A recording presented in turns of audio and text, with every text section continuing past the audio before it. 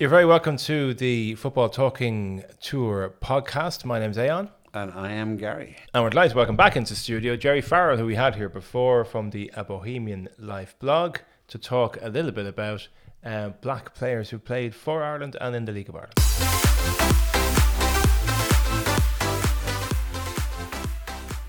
Okay, we're delighted again to have Gerry Farrell in the studio to talk to us more about some of the fascinating football tales that we touch on in our football walking tour. Gerry, very welcome. Thanks for having me again, guys. Back again from the Bohemian Life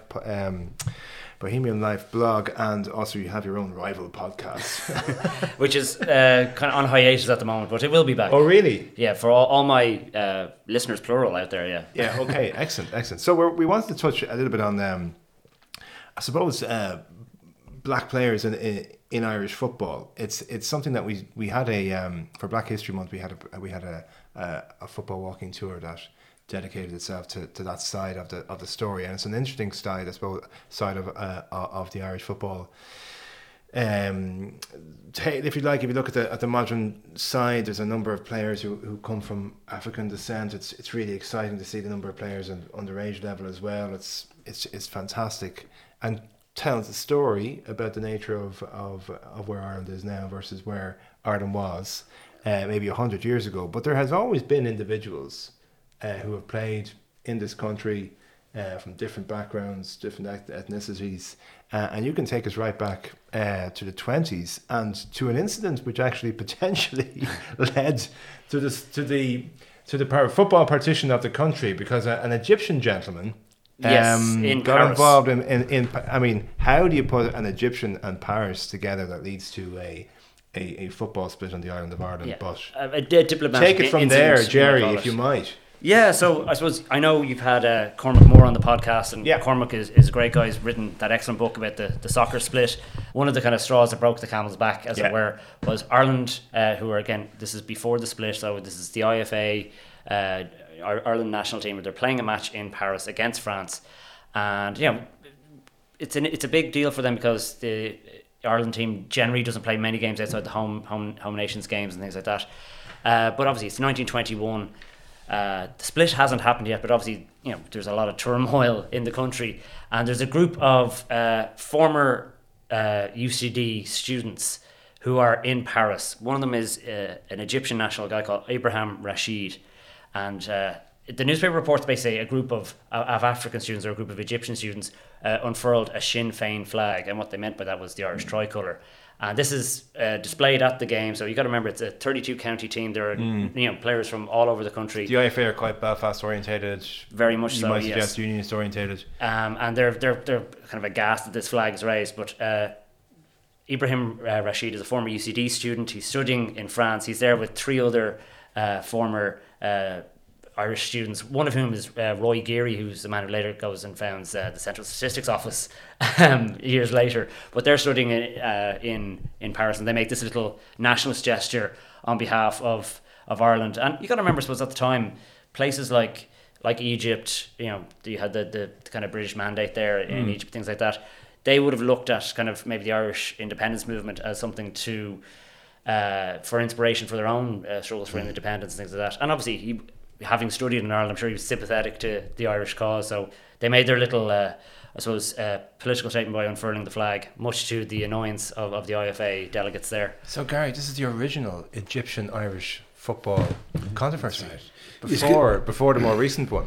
Yes, there was a defining moment when, in 1990, during the 1990 World Cup, when Ireland played Egypt, and you probably... I do remember that. And this scintillating game. This was done for going into Mac 2 or even Mac 3, and he kind of became a double legend in his own life, and made him viable for the next 30 years. So what he did was he was getting out yards about how Ireland were playing, as you remember, Jack Charlton and the long ball tactics, and this was a disgrace.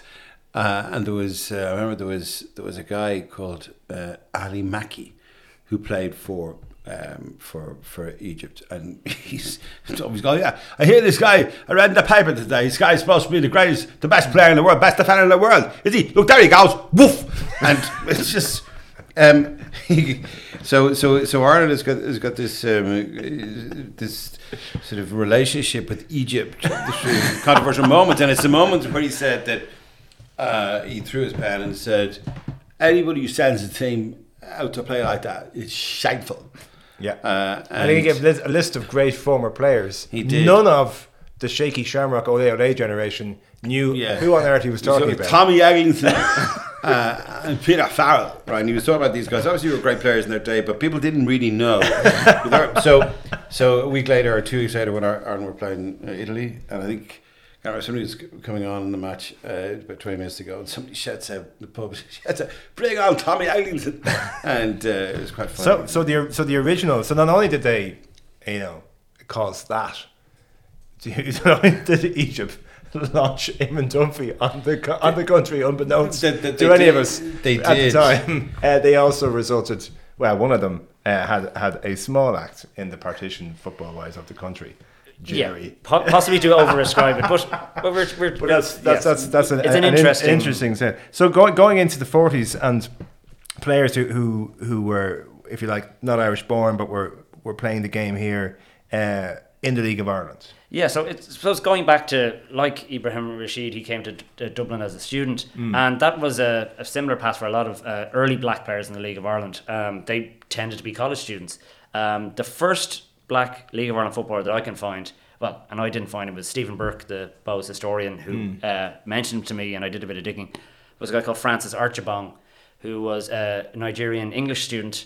He studied English in UCD, and he played all of 4 games for Bows in 1948-49 season, and wasn't particularly good. He was a centre forward. He didn't score in any of the games. I think Bows lost all 4 games. Right. They were strictly amateur at the time, but he did have a more interesting career outside of the football pitch. He went back to Nigeria with his English degree, and he basically worked for the Department of Education in Nigeria, and later he set up a big literacy program in Nigeria, and he was actually one of the representatives to UNESCO on behalf of them. So he had a very successful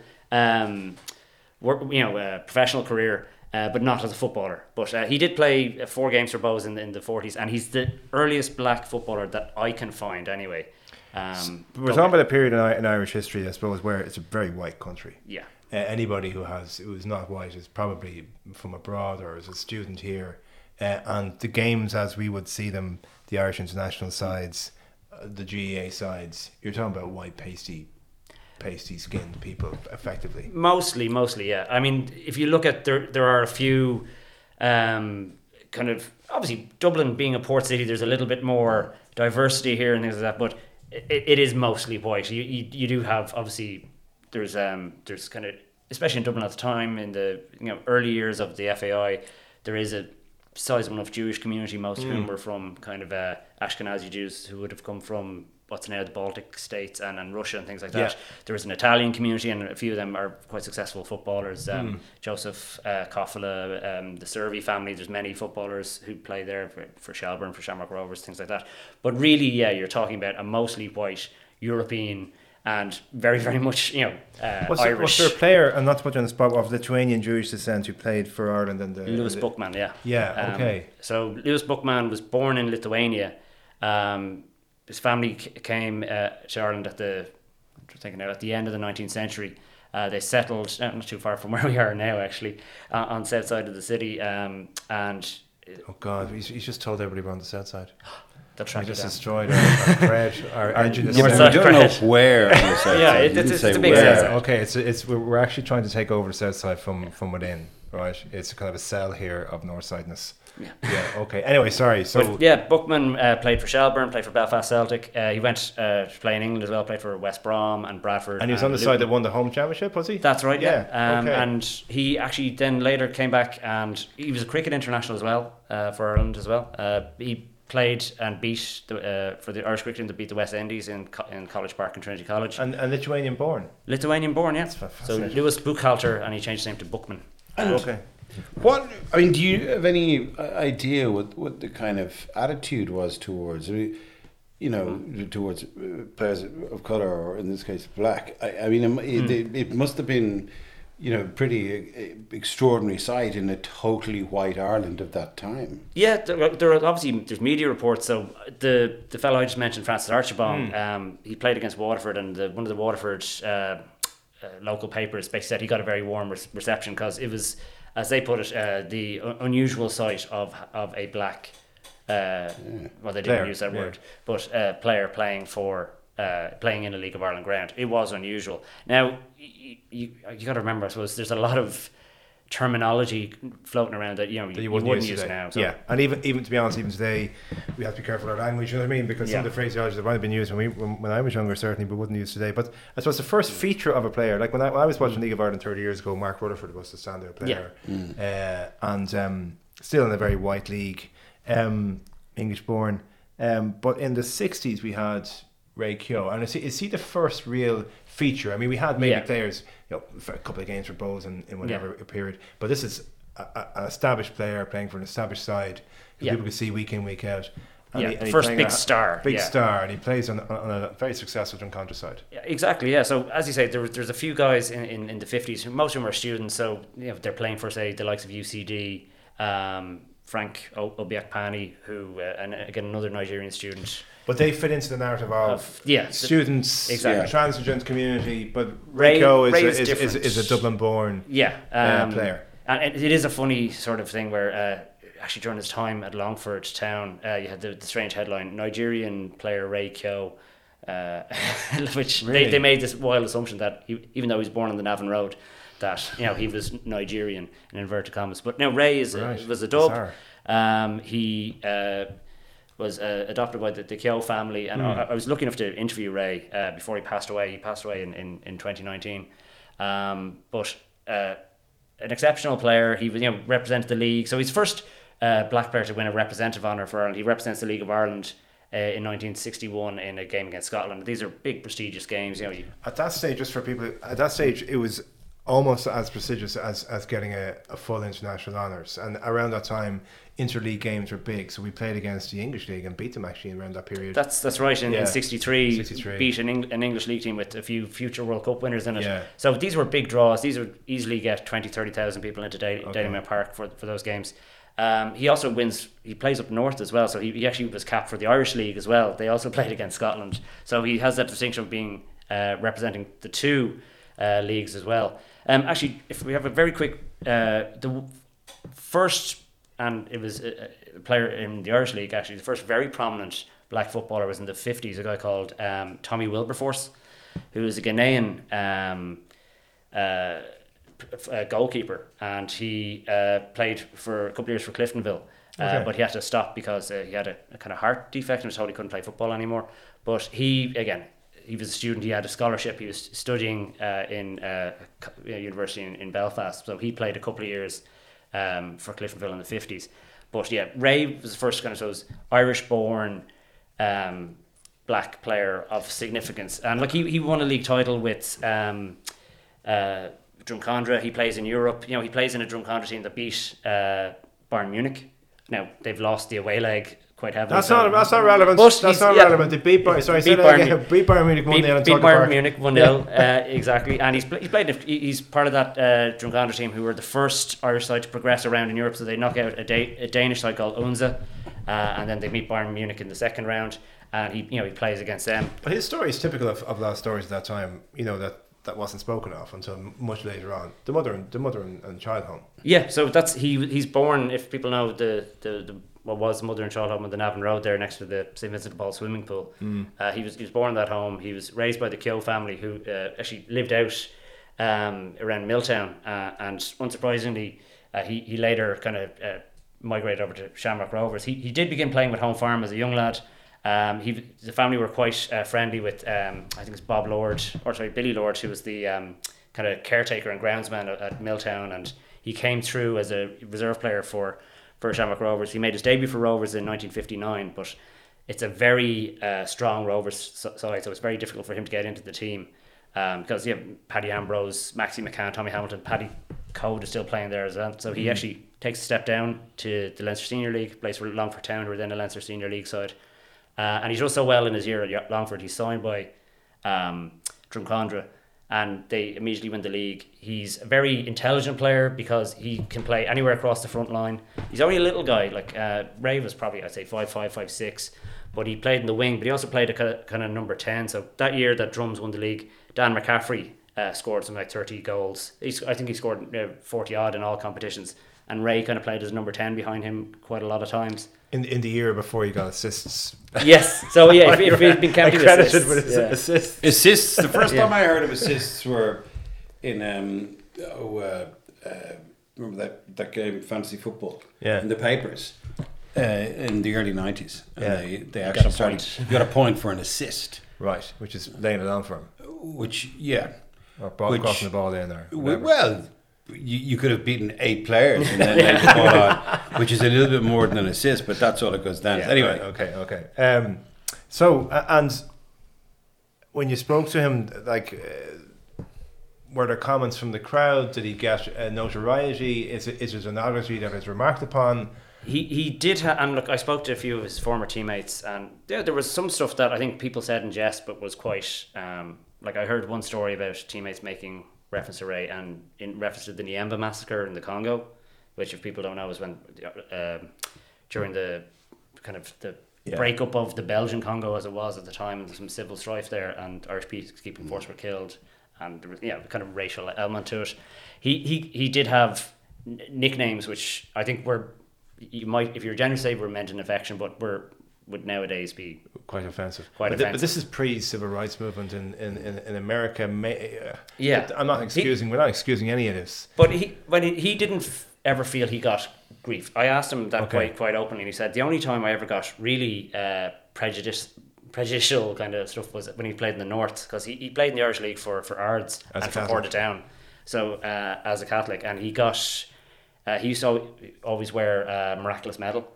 And he said I think it was a Glentoran fan spat at him and tried to take the medal off him, and it was more for him being conspicuously a Catholic rather than his skin colour. There was a strange thing with a nickname he was given called Blessed Martin, which was because Saint Martin de Porres, who's a Peruvian monk who was black, I think he was being in the process of canonized, so that was the reference people had for another black person. They used to call him Blessed Martin. Which, he said he never experienced any sort of aggressive racism, but I suppose a lot of stuff that was probably out of ignorance. But he didn't. He said he was never targeted because of his skin colour. And did he feel that he needed to be politicised or get involved in any movement or any awareness raising, or he just wanted to play football? He didn't seem, and like we talked a bit about this, whether he probably wasn't a movement to cling to in those No, there years. wasn't. I doubt there was any platform of any sort. Those early 60s, But I think the fact that he was, a trailblazer, I suppose that's that idea of visibility, that if you can see it, you can be it, sort of thing. And the fact that he was a very successful player, he represented the league, he played in Europe, he won a league title. The fact he went into coaching then and had quite a lot of success. Coaching Leinster Senior League sides, he coached a team that won the B division, as was the Intermediate Cup a couple of times. He got some amazing results for small teams. I think Park Villa, a team from Navan, held Shamrock Rovers in FAI Cup game. Sponsored by Expressway. With My Expressway, free travel pass holders can reserve their seats online at expressway.ie or at our ticket machines in stations. Think you're not smart enough to own a smartphone? Well, think again and think Doro. Doro phones are designed specially with the older person in mind. They're easy to use with louder sound and larger text. Plus numerous state-of-the-art features that don't compromise on performance or quality. To learn more about the full range of high-tech Doro phones, visit doro.ie. Doro phones. Make friends with innovation.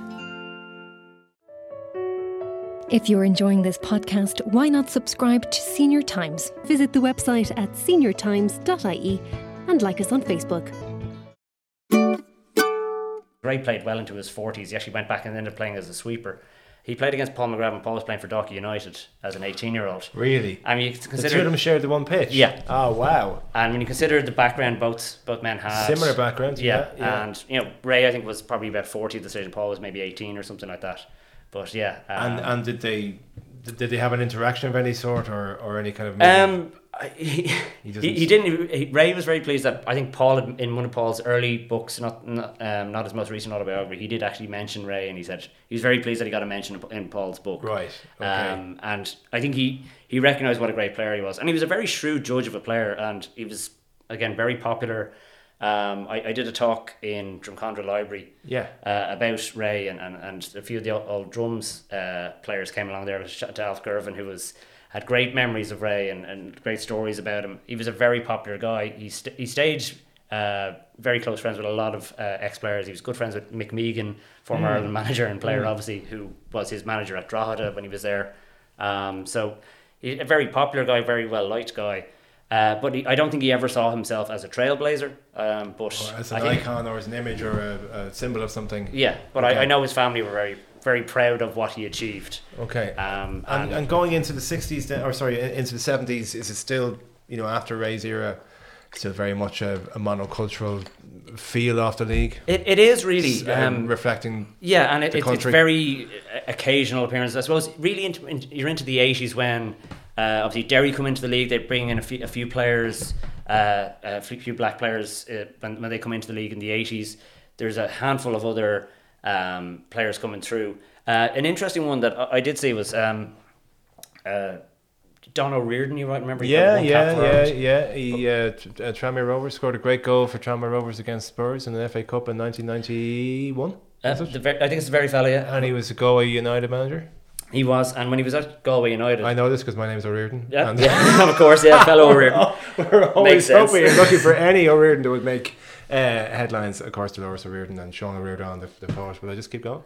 All the famous O'Riordans. Yeah. Can you keep going? Ray Reardon. I can tell you this: Ray Reardon. The difference between saying Ray Reardon and Ray O'Riordan. Yeah. Ray O'Riordan didn't win any snooker matches. Yeah, well, hold it there because our original family name is Orion. We actually are originally Reardons, and my great grandfather stuck in the O when he was in the British Army as a tailor. So there you go. So me and Ray. I'm going to stick in a no. Gary O'Cook. Or Gary Cook. Not. Gary Cook or trios. Cookie. Yeah, we've kind of moved off the topic there for a second. Anyway, you were Don O'Riordan. Don O'Riordan, when he was manager at Torquay, had a bit of success bringing players over from the Caribbean, and he brought in a player that he was able to then sell on to QPR for a big transfer fee. And he said this is a kind of untapped market. Right. And there was a bit of scouting being done by a guy called Cess Pod. So he was a Bradford player, but he was originally from, I think, Barbados, and he had a little bit of a scouting network. So it was kind of true that if you remember, we kind of had an influx of Caribbean players in the 90s. So you had people like Eric Levine, Wesley Avery Charles, John. Avery John. Avery John. Yeah. So I remember that. That was kind of where one of those it was kind of, informal kind of scouting network of people saying, oh, I know a good player, and I suppose in the League of Ireland, which never was very flush with cash, these were decent players that you get in with who weren't looking for huge salaries, and you weren't demanding huge transfer fees from a team in St. Kitts or Barbados. But in the 80s then, late 70s, 80s, are you more likely to see a black player representing the country at international level than in the League of Ireland? So a lot of the players who played for Ireland in that period, Chris Hughton, Paul McGrath. Yeah, obviously Paul did have a season with St. Pat's, of course. Yeah, 81, of course, 82. yeah. But I suppose Chris Hughton is the first senior international. 79. Which is interesting because Viv Anderson was the first international for England. Which is 78, yeah. 78, so there's only a year between them. And one for you here now as well. Obviously, Scotland and Wales had black players play for them earlier. Wales had a guy called Eddie Parish, who played from one cap against Ireland in 1931 in Belfast. And Scotland's earliest players, a guy called Andrew Watson, goes back to the 1880s. Who's his father was Scottish merchant, and I think his mother was from Guyana. So he was probably one of the first black international footballers. That's in these islands. In these islands, yes. Yeah. Okay, so Chris Hughton becomes an international in 79, Irish mother, English born. I think Ghanaian background as well. Does that is that something that's celebrated, or is it just another player? We're used to English born players playing for the country now.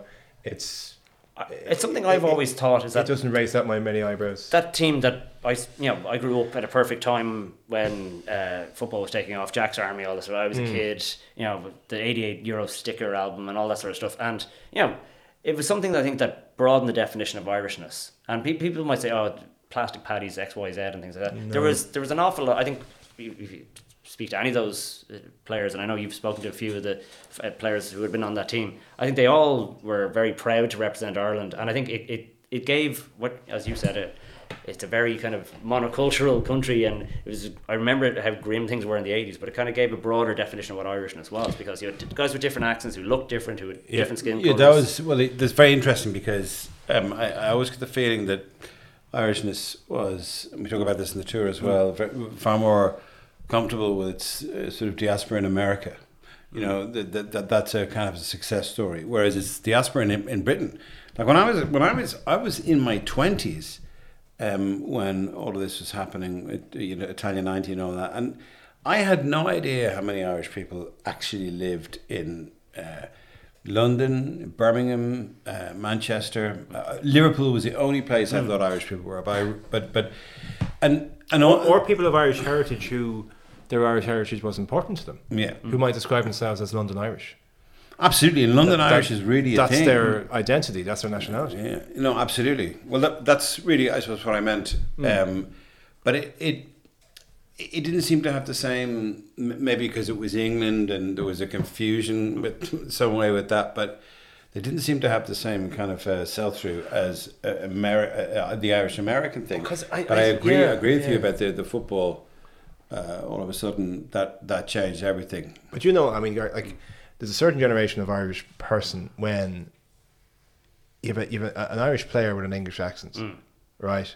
You're just waiting for somebody to say something, make a comment. It bristles, right? It doesn't fit, because our sense of for some people's sense of Irishness, it's almost, it has to be not English. Yeah. So it's like whatever we do that isn't English is Irish. So then somebody who comes over with an English accent, playing this game called soccer, it's almost a doubling. It really challenges our sense of Irishness. And then we have players from all these wonderful backgrounds in the current team, but it's more honest reflection of the country than what we've been given, this idea of the Gael. This bizarre use of this term Gael, I find in certain circles. In anything other than the weather.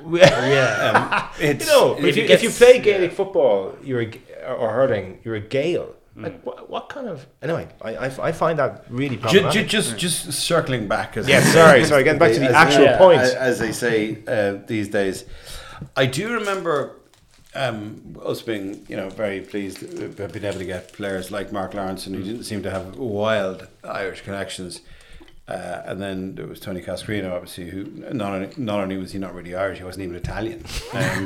And then, allegedly, say something like Andy Townsend, he was a bridge in that way, because what was, you had loads of Irish people in the pubs, they said, "Oh, Andy, oh!"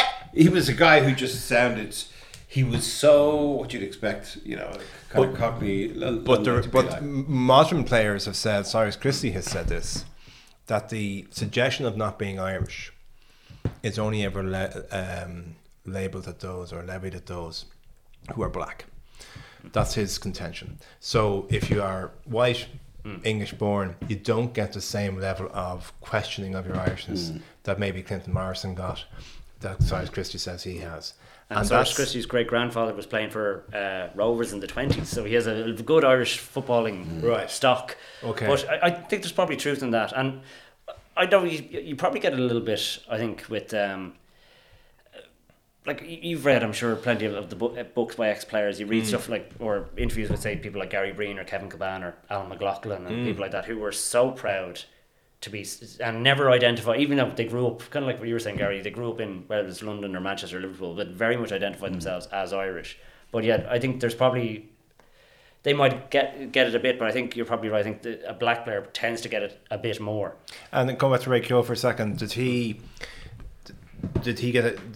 identify these players playing in the national side in the 80s and 90s as being a great progress for the I suppose racial relations in Ireland, or as a symbol of something, or again is he football's football and politics is politics? And again, I wouldn't want to speak for the man, but just from meeting him, I think he was just, you know, in, as say Giles or would use the phrase, he was a football man. That's what he was. He was a pure football man. Yeah. He loved the game. He played very late into life. He still went to matches. He still hung around with a lot of his former teammates and things like that. He just really loved football. And I think I imagine he must have probably cheered him to think that, you know, Paul McGrath became one of Ireland's greatest ever players and achieved all he did, and, you know, he had played against him in a very unglamorous game against Dalkey United. But well, it is a feature, and I know this from my political work, if you like, is that what is noticeable is that the African communities in Ireland have embraced life in Ireland, sporting codes in Ireland, particularly football, right? Particularly soccer, whereas Eastern Europeans have tended to concentrate on their own national schools, if you like, at the weekend. So they have these Polish schools, Moldovan schools, Lithuanian schools, and that's where they focus their attention at the weekend.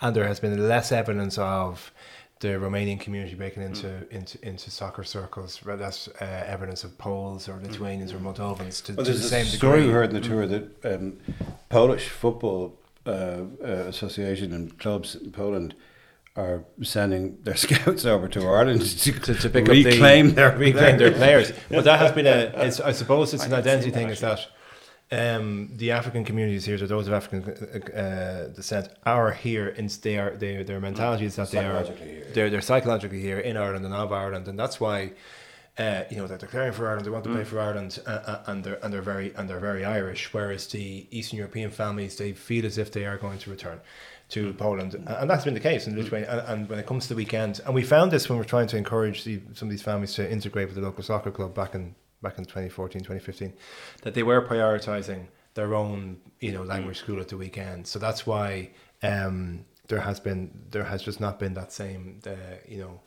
integration, if you like. But as we say on the tour, it's a reflection of what Ireland is. The national sides now, we have a traveller woman playing on the women's side. We have a number of lads from African background playing on the national side, and to have an African-born player, the first ever Benny, of course, and also a total fan's favourite. Yeah, and I was at the last couple of I go to all the Ireland matches, and just I think the popularity of that man, and look, he plays. I don't want to be cliche, but he does play like with a smile on his face. You can see he loves playing for Ireland, and the fact that he's done so well, he's got about three goals in the 6 games now as well, and scored a great goal there against. Wasn't the Lithuania game? It was the previous Belgium one. Belgium game. The overhead kick. Scored a great goal against them, and it's it's great to see that someone who started out and was let go by Cork City. If you remember that, like they loaned him to Limerick, and that's a hell of a journey for a lad to go on from being kind of loaned out to a first division League of Ireland side to now they're on the cusp of getting promoted to the Championship. He's an Irish international, and he's playing the football of his life. And I think that's a great story. That's a great role model for kids to have growing up.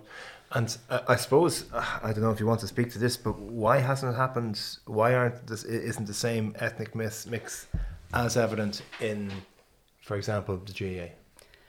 As a historian, can you speak to that? Well, or is it an unfair question? As a football fan, I think just football is the international sport. And okay. I'm a terrible footballer, awful, truly terrible. But I am involved a little bit of organising with the Bohemian futsal team, and I think futsal is a great example because it's a very minority kind of sport here in Ireland, but it's hugely popular in South America. It's hugely popular in Eastern Europe, and you look at a lot of the best futsal teams. They're full of players from Romania, Poland, Hungary, Uruguay, Brazil, Croatia, Argentina, and it's probably one of the most diverse kind of sports in Ireland. And I think that's because people grew up in different countries, different cities, and futsal was standard for them. Here in South America, every kid plays futsal. It's the same in lots of Eastern European countries. So it's a game they're familiar with, and I actually hope that futsal grows as a sport. What is futsal? It's like a smaller ball, a heavier ball, and it's like five side. Yeah, and it's played indoors, so it comes from the Spanish football du salón, as in the football in the room. Now, we had a Brazilian on our tour. And We had to give him. We had to give a very brief tweet history. 180 characters history of. Yeah. So there was this country called England. They came over here and they kind of ruled the place, and then we kicked them out, but they kept half it in the some resentment. Right. That's it. That's 180. Right. It's quite complicated. So send your emails to Gary Cook. Yeah, my history. Gary Cook history. Yeah. At Irish History. Whatever. And his phone number is 088. Jerry, always a pleasure. Thanks so much for coming in and telling us the story of black Irish footballers, and long may it continue. Thanks, Jerry. Thanks, guys. Thank you.